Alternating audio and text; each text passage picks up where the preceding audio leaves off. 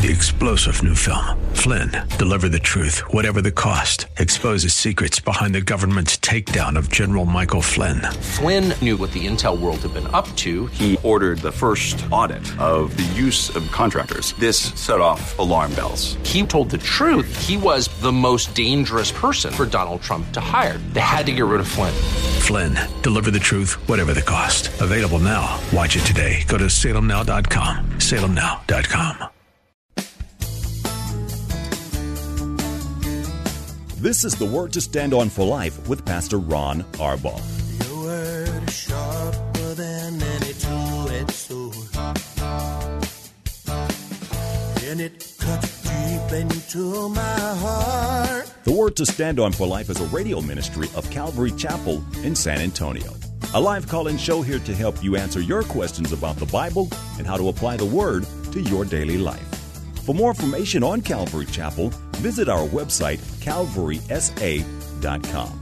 Get your Bible questions ready and call in now to 210-340-9585. It's The Word to Stand On for Life with Pastor Ron Arbaugh.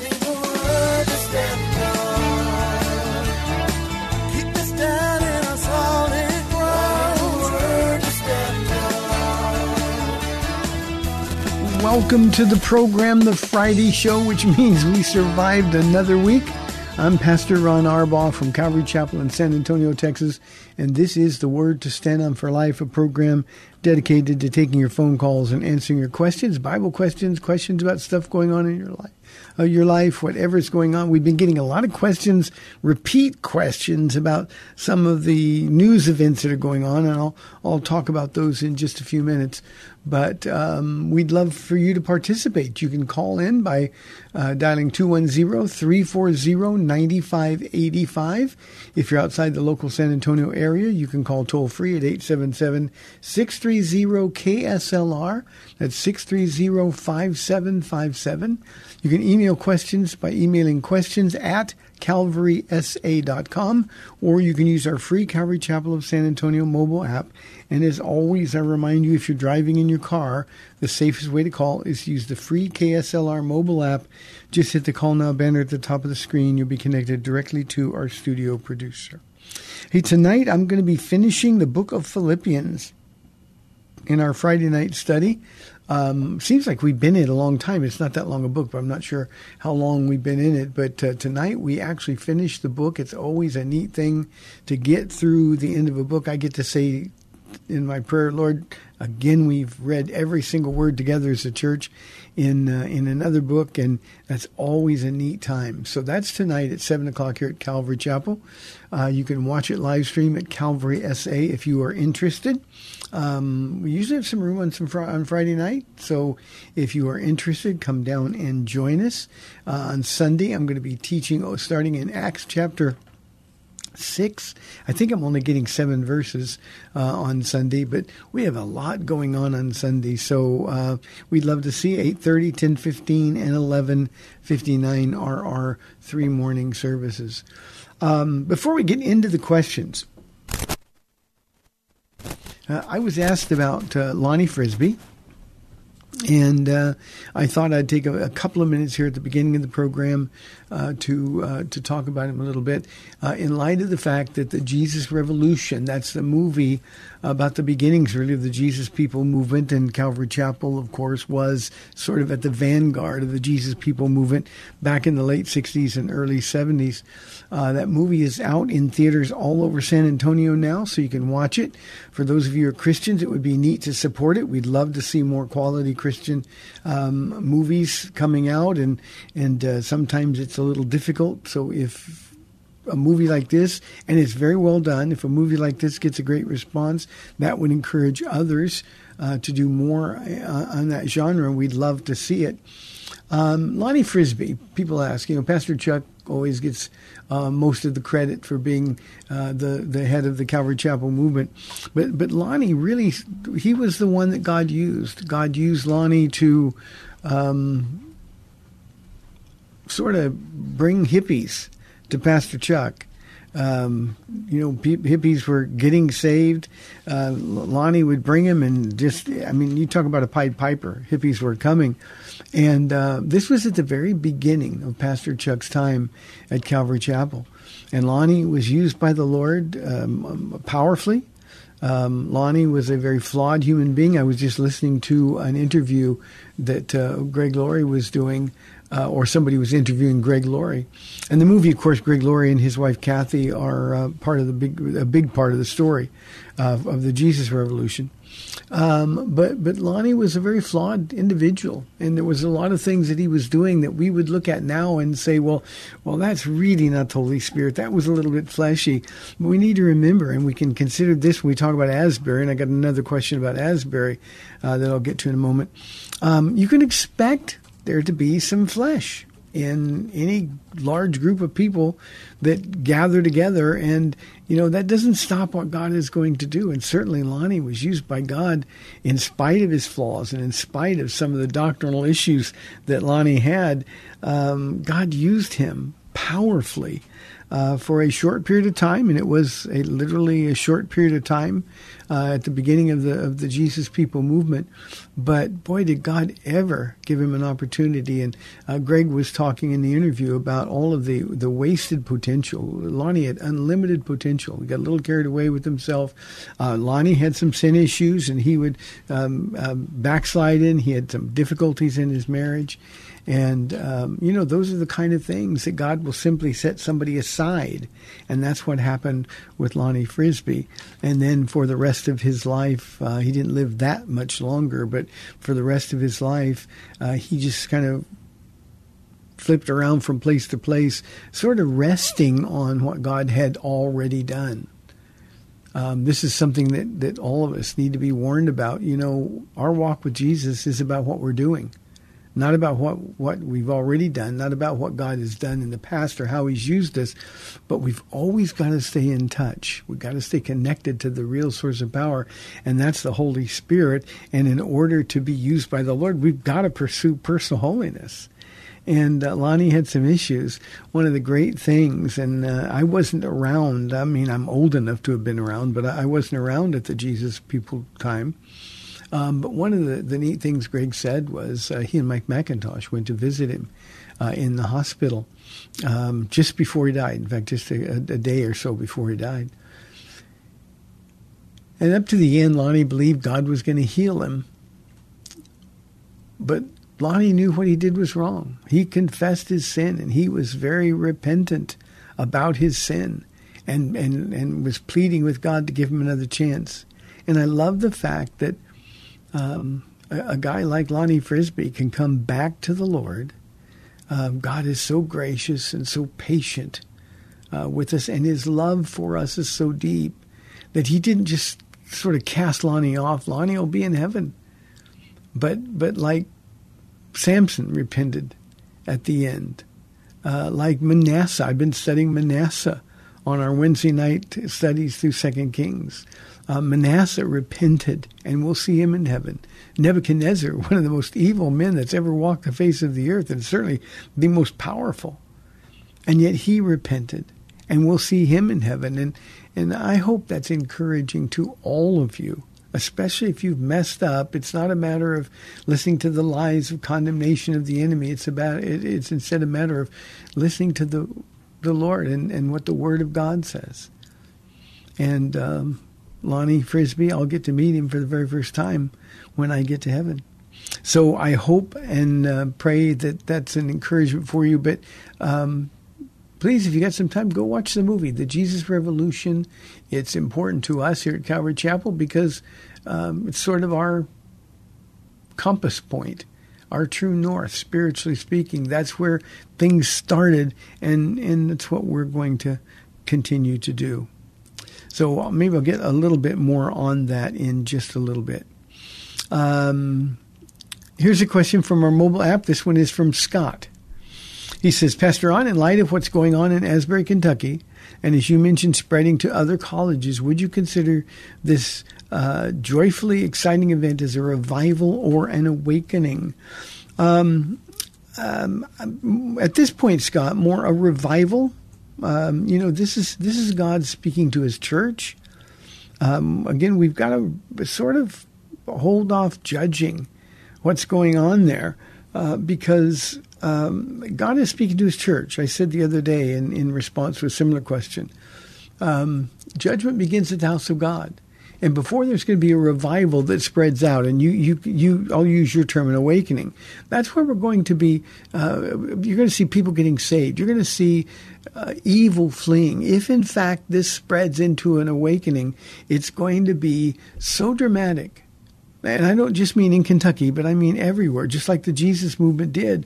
You're going to see the lives of countless people change forever, and people are going to get saved. That's what's important. The revival, and any word with the R-E in front of it means we were revived at one point. I hope that makes sense to you. And God, through judgment, is going to revive his church. And in this particular case, this is more of a revival. And I say that because it deals with God's people that are already saved, and God calling them to himself.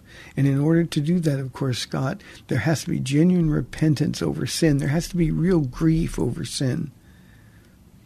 And then a turning from sin and a turning to God. And of course, that will result in worship. That will result in great joy. And I think if that's the case, the church will be so attractive to the unbelieving world like it was in the early church in the day of the book of Acts. I think the church will be so attractive to the world that people in the world will start coming to us. And I hope and pray that that's what's going on. But I would consider this more of a revival than an awakening. But believe me, Scott, I am hopeful that an awakening is at hand. That would be an answer to one of the deep, deep prayers of my heart. Thank you, Scott. I appreciate the question very, very much. Here is a question from Rob from our email inbox. Rob says, is the Great Commission in Matthew 28, 19 and 20 about being evangelists and spreading the gospel to all corners of the earth, or is it about discipleship? In other words, focusing on making disciples. The idea that we need to focus more on discipling believers and helping them grow in their walks over making new converts. Even as I ask this, I feel like I know the answer, but I've met pastors who say the focus of this verse is discipleship, and that we as believers need to put much more focus on discipleship than we currently do, as in there is a lack of it in the church. You know, Rob, I couldn't agree with you more in your last statement. There's a lack of discipleship in the church, but the idea is discipleship happens sort of organically as the Bible's being taught. There's nothing that I can say to somebody who comes to Calvary Chapel of San Antonio face to face that I haven't said hundreds of times in teaching the Bible. And I think because there is such a lack of focus on the Word of God in our current church culture, I think you're absolutely right. There is a lack of discipleship. So regarding your other question, is this more about evangelism and spreading the gospel, or is it about discipleship? My answer to that is yes. It's about both of those things. Now, certainly Jesus said, go into the world, making disciples, teaching them to obey everything that I've commanded. That's what discipleship is. You know, there's no value in just going out and sharing Jesus if you're not going to provide a foundation for those new believers to build their lives upon. So yes, we need to focus on discipleship.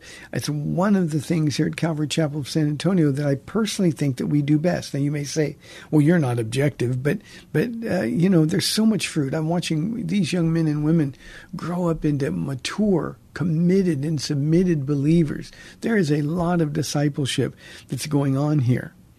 At the same time, I think the more you disciple people, the more evangelists you're going to raise up as well. The Apostle Paul says he's a debtor to both Greek and Jew to share the gospel. He said, I'm not ashamed of the gospel of Jesus Christ, for the gospel is the power of God unto salvation. So if you're going to make disciples, you first have to create believers. And I think those two gifts go hand in hand. There are people with evangelism gifts. I know some people. I know people that get saved. Raw Reese. a friend of mine. You can listen to him on this radio station. Wonderful guy. And Raw Reese, I tease him all the time. Look, you don't even speak English and people get saved. And he just laughs. And he says, yeah, isn't it great what God is going to do? And I just laugh at him. But I've seen Raw Reese. I'll tell you a very quick story. We were at Paul and I were going on a Monday night. We were out there on vacation. And we were going out on a Monday night to the Monday night study at Calvary Chapel of Costa Mesa. Back then, Greg Laurie did it. And so we went to a fish taco place called Rubio's out there, and it's right across the street from the church. And we're just going to have some fish tacos and then go over to the service. And Raw was sitting there. He says, hey, how you guys doing? And so we went over, we sat with him, and he goes, I'm preaching for Greg tonight. And I said, well, what are you going to preach on, Raw? He goes, I'm going to talk about prophecy, man. And I said, okay, on a Monday night about prophecy. We went over there. He didn't say one word about prophecy. He opened in prayer, and right at the beginning, he gave an invitation. I feel like the Lord is leading me to ask you if you want to give your heart to Jesus, to give it to him now. And he went on for like 45 minutes about that, and people got saved, and there really was no message. He has the gift of evangelism. Greg Laurie, of course, has the gift of evangelism. You can feel it when you're with Greg. It's just a gift that God has given him. But that doesn't mean the rest of us aren't also required by God to be evangelists. We have to take steps of faith. We got to stretch out of our comfort zones and tell people about Jesus. It's something that we are commanded to do. So the Great Commission involves both. First, making believers, converts, because, again, there's no disciples without converts. And then discipling those converts so that they become mature Christians. And that from cover to cover is true. And especially as you get into the epistles of Paul and John and Peter and James, you'll see an emphasis on helping the church grow up. So, Rob, I hope that answers your question. I really appreciate questions, especially in these last days, about our obligation to go and tell people about Jesus. Here is a question from Martin. Martin, I'm going to warn you, I'm going to be a little bit hard on you here.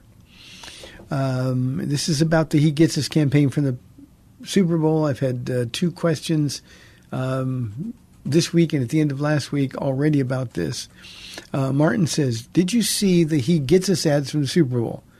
Now, look, I don't want to be over-analytical about these things or appear to be judgy, and judgy's in quotes, because at the end of the day, Jesus' name was being blasted to millions of viewers.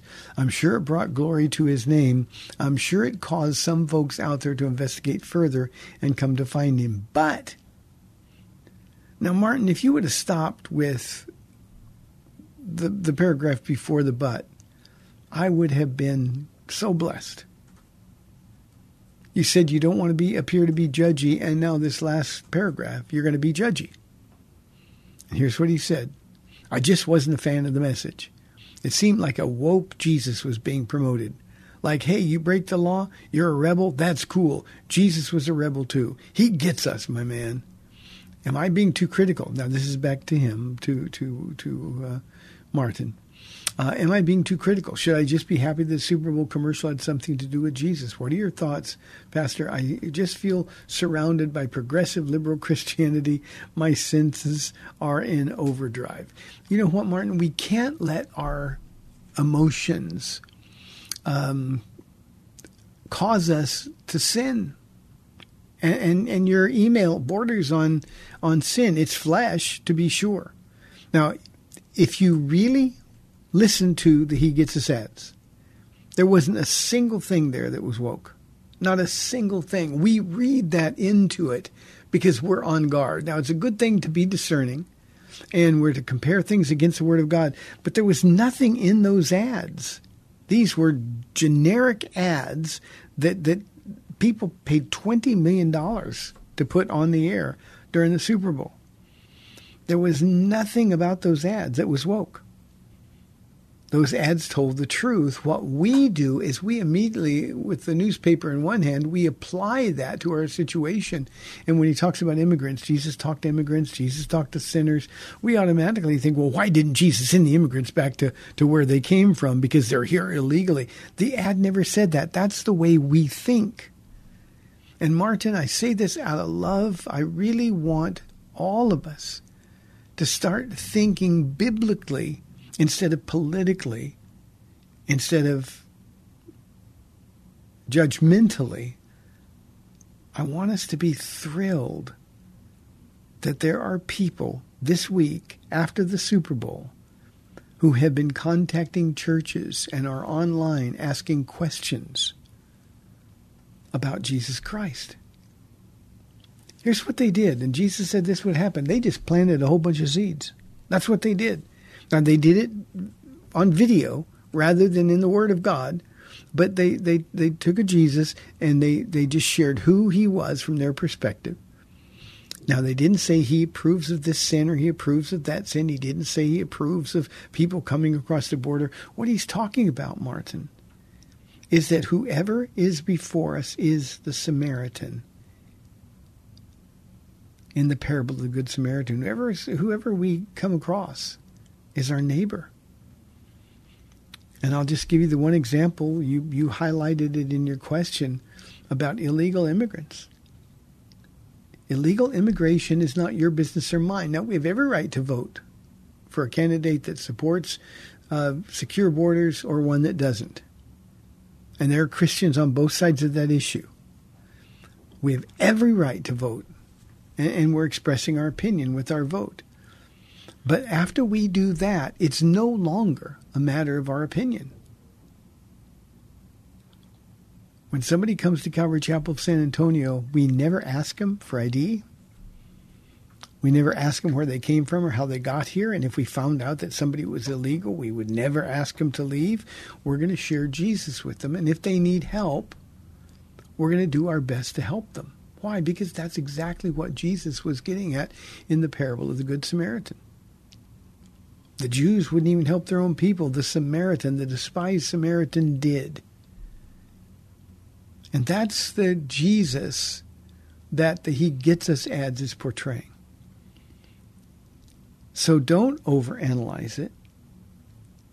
Just appreciate the fact that Jesus was being exalted.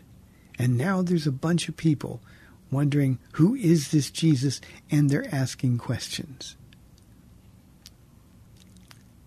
Hobby Lobby is behind this. This isn't supported by any denomination. There's no church motive here. Hobby Lobby is a large part of the money behind this ad. Hobby Lobby has been spending a lot of money for a long time getting the word out about Jesus Christ. Full page ads in every newspaper over Christmas and Easter. And it's been going on for a very long time. They're putting their money where their mouth is. Why do we have to question their motives? Shouldn't we believe the best about them? And let's judge the messages by the content of the message instead of what we're reading into the content of that message. Now, let me say this, and Martin, this isn't for you, this is for everybody. This is one of the reasons why the Holy Spirit's not moving in our churches. We want everybody to agree with us. We want everybody to be like we are and think like we think. And what we got to do is think like Jesus. Now, one other comment on your thing. We're inside of 3 minutes for this half of the program. You said you feel surrounded by progressive liberal Christianity and your senses are in overdrive. Don't let progressive liberals claiming to be Christians influence the way you think or the choices you make. They have nothing to do with real Christianity. It's that simple. Not everybody who says, Lord, Lord, is going to go to heaven. You know that. Jesus himself said it. So let's take a moment and say, Lord, I'm not going to listen to somebody who's misrepresenting you. What I want to do is make sure that I'm not misrepresenting you. And I think when we take somebody who really is not bearing fruit as a Christian, and we let them cause us to bear bad fruit, then we got a real problem. So I hope that makes sense to you, Martin, and for everybody in the audience, what we want is for people to say, boy, those Christians, they sure love one another. And loving one another doesn't mean we accept everything somebody does or says, but it means that we love one another. I said this the other day in response to this question. The Apostle Paul, in writing to the church at Philippi, he said, some are preaching with the wrong moral motive, the wrong intent. Some are preaching with good intent. He says, but what do I care? Whether good motives or bad, I rejoice that Jesus Christ is being preached. And that really needs to be our focus. Our focus. There's going to be a lot of people in heaven that had really bad doctrine. But Jesus always knows who are his. Galatians 6 makes it clear. He will not be mocked. And we don't have to have opinions on everything. Thank you, Martin. And again, I hope that's not personal. I did that to I hope, help you have a different perspective. 340-9585. I think we're just at the end of the half here. There's the music. We've got 30 minutes left in the week. 340-9585 or toll free 877-630-KSLR. This is the Word to Stand On for Life. I will be back in 2 minutes on the other side of the break.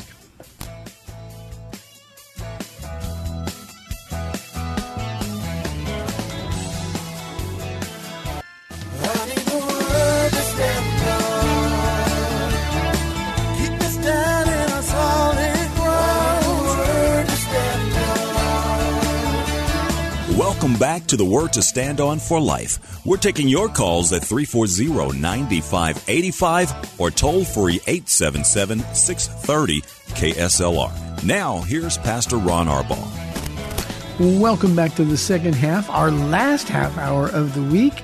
I'm Pastor Ron Arbaugh from Calvary Chapel in San Antonio, Texas. Thrilled to be here talking to you. Let's go to Ruben on line 1. Ruben, thanks for calling. You're on the air.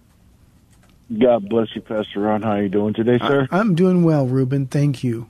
That's good. That's good. Just have a question here. I've been, I've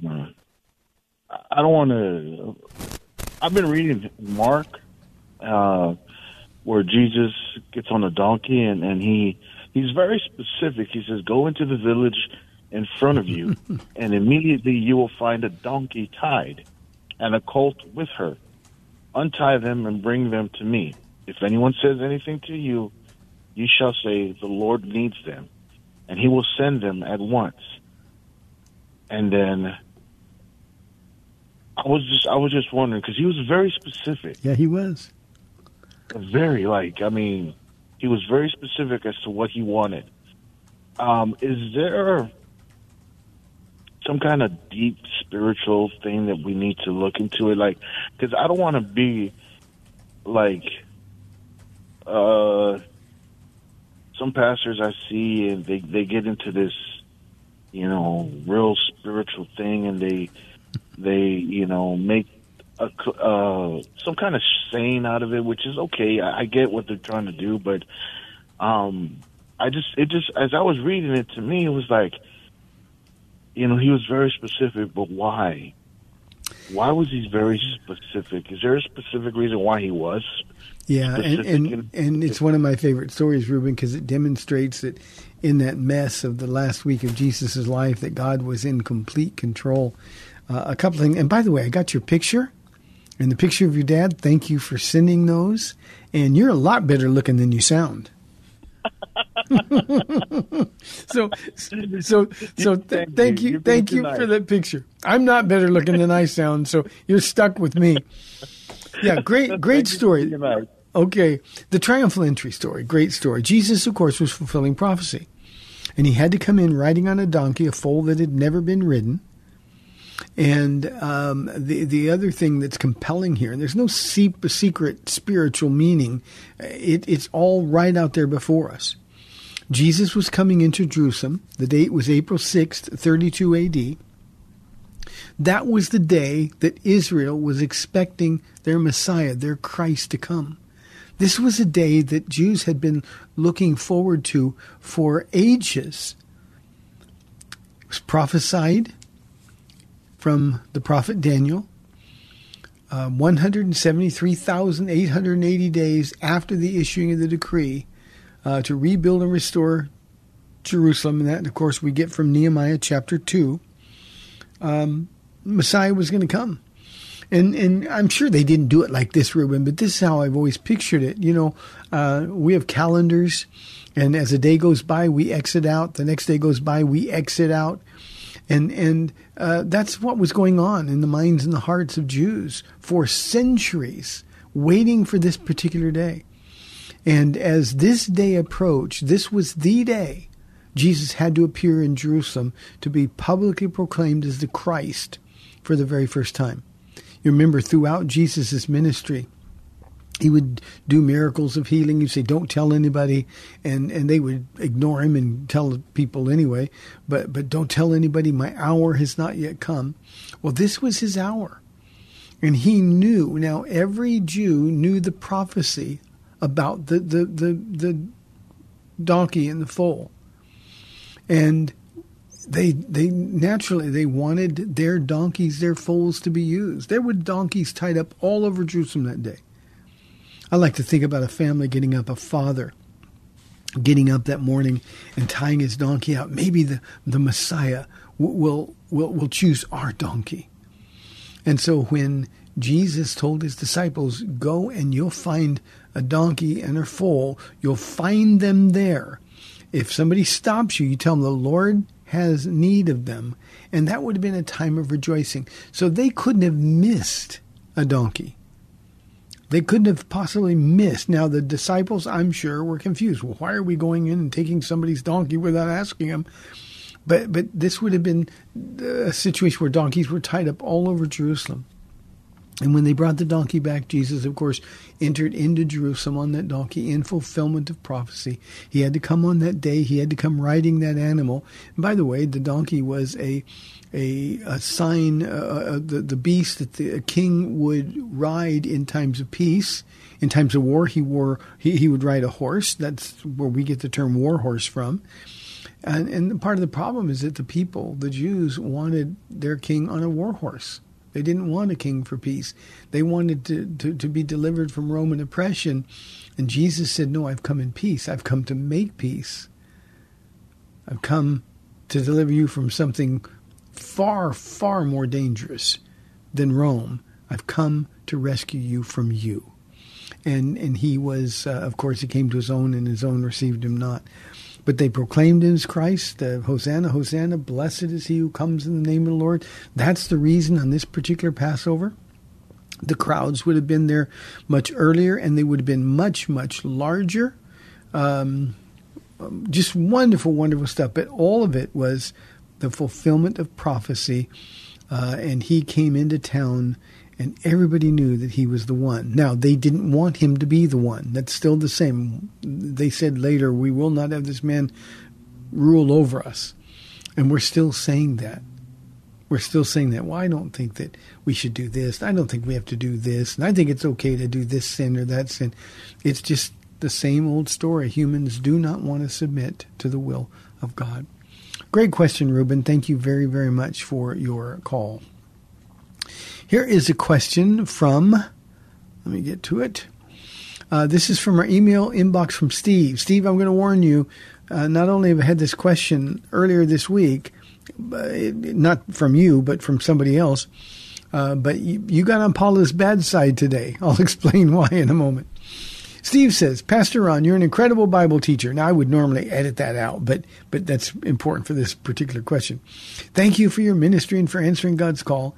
And you have so many incredible Bible teachers at Calvary. I've heard a few of them, but it's not often, which brings me to my question. Now, before I get to his question, we've got some really gifted Bible teachers, men and women here at Calvary Chapel.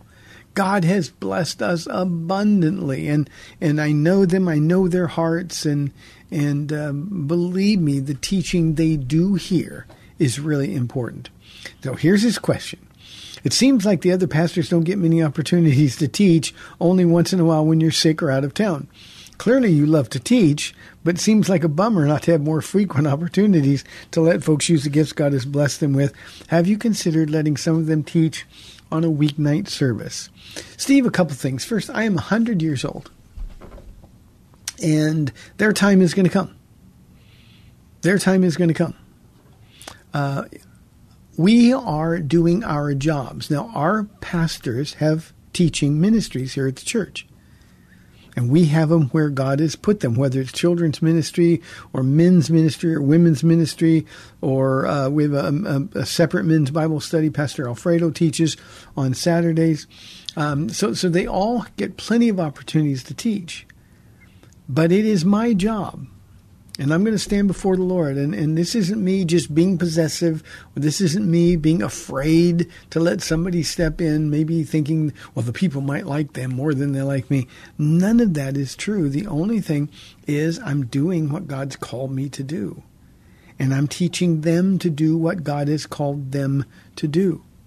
And while you're right, I have some wonderfully gifted Bible teachers. Some of them very, very young. Pastor Chris, Pastor Matthew, our junior high and high school ministry leaders. They're wonderfully gifted teachers. But God has a plan for all of them.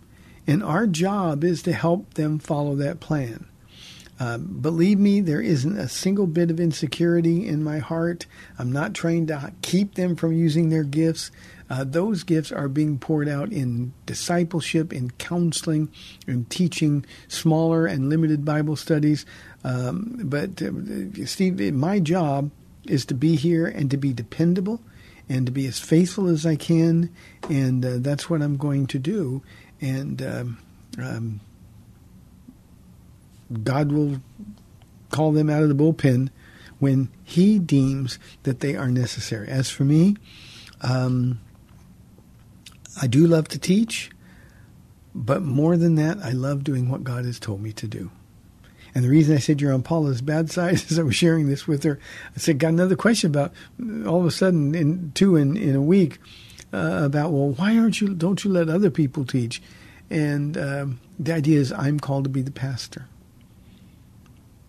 That's my job. I am the lead teaching pastor here at the church, and as I said, I'm going to do my job. So, Steve, I hope that answers your question satisfactorily. Here is a question from Anonymous from our email inbox. These are the kind that always hurt my heart. Pastor Ron, what should I do about our 24-year-old son who lives at home, got recently engaged, and he just confessed to us that he's having sex with his fiancée? While they're never alone in our home, he confessed that the shenanigans are taking place when they're not under our roof. She lives in another city, so at times he takes trips to visit her. How do I handle this? His father and I are considering asking him to leave our home and go be grown elsewhere, even though it's not happening under our roof. It's painful to know that he's doing this. They have a date set for the wedding, and by all accounts, the wedding is a go, but I cannot begin to express our broken hearts over this. This is a man who professes to know Jesus, and from his actions, which are willful, it appears he's not. The fiancée has stated that she is saved as well. Again, not my place to judge, but I think you know what I'm getting at. I'm grateful that he came to talk to us and confess, but I'm not jazzed about what he told us. Any advice? How can we willingly let him go visit his fiancée, partake in sin, and let him live under our roof? Jesus is home, in parenthesis, and act like everything is okay when it really is not. I think it's worth mentioning that we've already told them to get premarital counseling, which they've agreed to. They also want to save up to have a lavish wedding, which is why they aren't getting married now. Please help. You know, let me start from the end. It is no end to the frustration that I experience when people are more concerned about a lavish wedding than they are about pleasing the Lord. It frustrates me almost to the point where I am like you. I don't know what to do. I'm blessed by your heart. Your son now is making adult decisions. He needs to go be an adult. And I think you expressed that in your letter beautifully. He needs to go be grown. And I would tell him he's got 2 weeks to find a place to live. You're going to make adult decisions. Then there are going to be adult consequences that come to bear. We love you, and you've broken our hearts. We thought you loved Jesus, and it's clear you don't. And he'll probably protest and say, well, I do love Jesus. No, you don't. Jesus said, if you love me, you will obey me. You know. And your so-called saved fiance says that she loves Jesus. But you're doing that which you know breaks his heart. And so if you're going to do that, we can no longer help you sin. We love you. You're always going to be our son. And when you marry this girl, we're going to love her. She's going to be our daughter. But until you decide to follow Jesus, I'm going to be praying that you'll both get saved. Now, I would assume they're not saved. You know, we raise them to go to church. We watch them make professions of faith. Even many of them get baptized. But the reality is we got to treat people according to the way they're living their lives.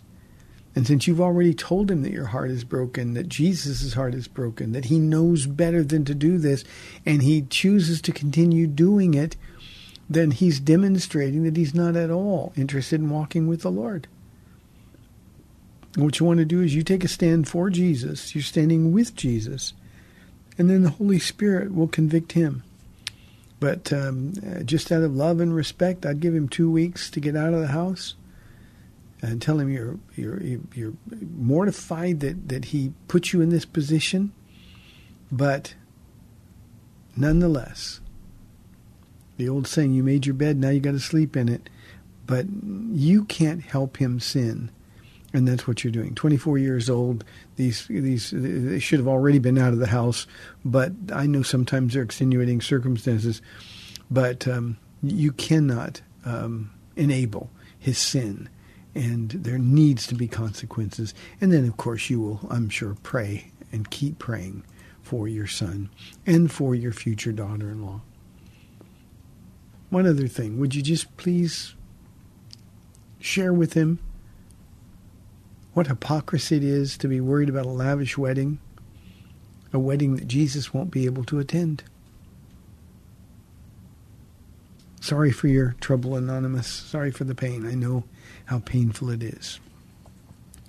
340-9585 for your live calls and questions. Here is another question, this one from George from our email inbox about something that we've had 2 questions about in the past week or since Super Bowl.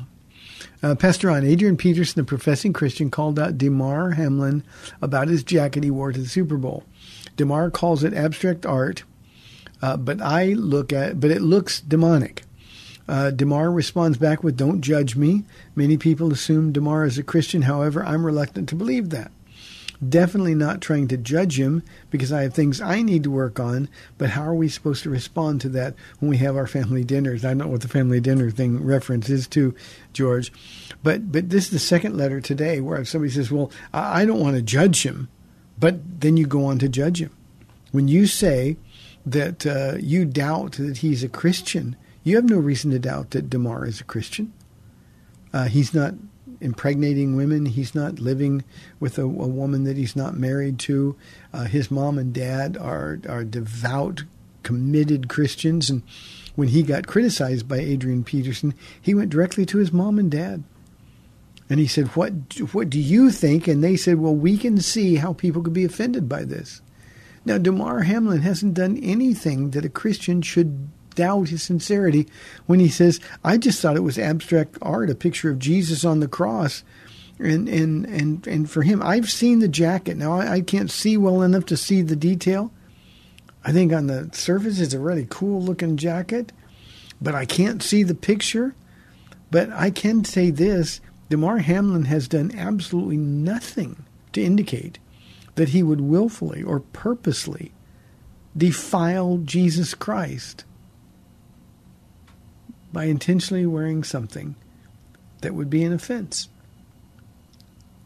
I just wonder, George, why we're so slow to give somebody the benefit of the doubt. When you compound this with the fact that this is a very young man who died, literally, and was revived on the field before hundreds of millions of people and multiplied Hundreds of millions of people have seen it online since then. He's bombarded with attention that he never got before. He's being asked the most personal of questions. I saw just a couple of minutes of an interview he did with, what's the guy from the morning show, the former Jet, or the former New York Giant, I'm sorry, Michael Strahan. And you could tell he was uncomfortable. You could tell. He said, physically, I'm doing okay. Emotionally, I'm still dealing with some things. He's going through things that are so difficult. And yet we want to judge him as not being a believer because he wore a jacket. Boy, we Christians spend a lot of time judging people. And I think that breaks the heart of God. And I think it shows the real immature one are those of us who are judging, pointing finger. Oh, I don't like that. That's offensive. And we just automatically judge somebody's motive. This is exactly what Jesus meant when he said in the Sermon on the Mount, judge not lest ye be judged by God. By the same standard. Doesn't mean what we can't point out when somebody does something that's willfully sinful. It's our obligation to do so. But my goodness, to judge the motive of a man's heart. Who are you, Jesus says, to judge another man's servant? I think we need to get a grip. And for every one of us, and this happened in the earlier question today, and about, well, I forgot what it is now, but it happened, and it happened in the earlier question I got about Damar Hamlin. He said, not trying to judge him because I have things I need to work on. Well, until you are working on those things exclusively, you have no right to go speck hunting in somebody else's eye. Now, the reason I'm being really direct, I don't know who this George is, but the reason I'm being direct is because this is the kind of thing that is keeping power out of the Church of Jesus Christ. In 2023, right here in San Antonio, Texas, and throughout our country, we have too many Christians who would rather sit behind a computer screen and judge other people when they got this huge log in their eyes. And God is saying, hey, examine your own heart daily to see if you're in the flesh. Never once are we told to judge somebody else's heart. And yet, 5-6 times this week, over these two issues, I've had people judging the hearts of other people, other professing believers, questioning even their salvation. How the Lord's heart must grieve. So, George, again, nothing personal. This is important. We've got to deal with this stuff. Let me see if I have time for one more question. I do, and this is timely, so I'll get to this one. It is also anonymous. Here she says, I heard your response yesterday to the woman whose husband had been unfaithful. I really can't believe that you told her to divorce him because God hates divorce. Shouldn't we be willing to give grace? It's always interesting to me how men do this. And this was a question that we got yesterday. Paula brought, somebody texted her with this question. We dealt with it on yesterday's Date Day show. It's always amazing how men are willing to give grace to men who cheat. And we're ready to condemn the woman who's ready to get a divorce. But we're not willing to say to the man, you got to stop this. I mean, think about this. This man in the question specifically has been having affair after affair after affair for many, many years. And he refuses to stop. She asked about sexually transmitted diseases. I worry about those kind of things. And how dare we take away a right that the Bible has given her? Adultery, especially willful, repeated adultery, Jesus said that breaks the covenant. We're no longer bound by that covenant. And yet when a woman says, well, I just can't stand my man, and there were other women telling her the same thing, well, men are men, and you just have to put up with it. No, you don't. God wouldn't want you. God would say, take a stand for me. And especially if this husband is a professing believer, and I think they go to church together. My goodness, how in the world would we ever tell a woman that because God hates divorce, she can't divorce him, even though the Bible says she could? So you may not be able to believe it, but all I did was give her biblical counsel, biblical advice. Hard to imagine that we can be so biblically illiterate in this world that we could write a question like this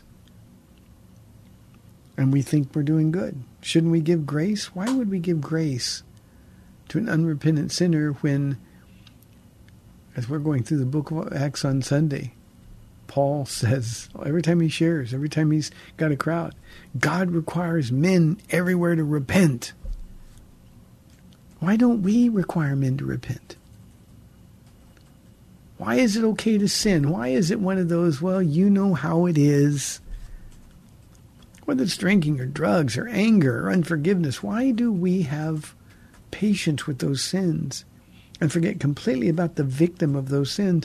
And this woman is a victim of those sins. Can you imagine what it would be like every time your husband comes home and wants to have sex with you? Can you imagine what it's like to wonder which sexually transmitted disease he might be passing on to you? And we're supposed to give grace to the sinner with no repentance? Grace is available, but the sinner's got to reach out and ask for it. And the way you do that is by turning from sin and turning to God. We all ought to be praying for this lady and the many, many women just like her who are living lives of unbelievable pain. Their men are consumed by pornography, cheating, and other men, Christian men, wink at it. Not good.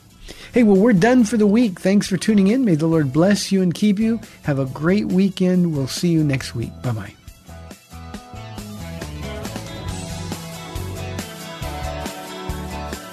Thanks for spending this time with Calvary Chapel's The Word to Stand On for Life with Pastor Ron Arbaugh. The Word to Stand On for Life is on every weekday afternoon at 4, and Pastor Ron invites you to find out more about Calvary Chapel at calvarysa.com. The Word to Stand On for Life was sponsored by Calvary Chapel of San Antonio.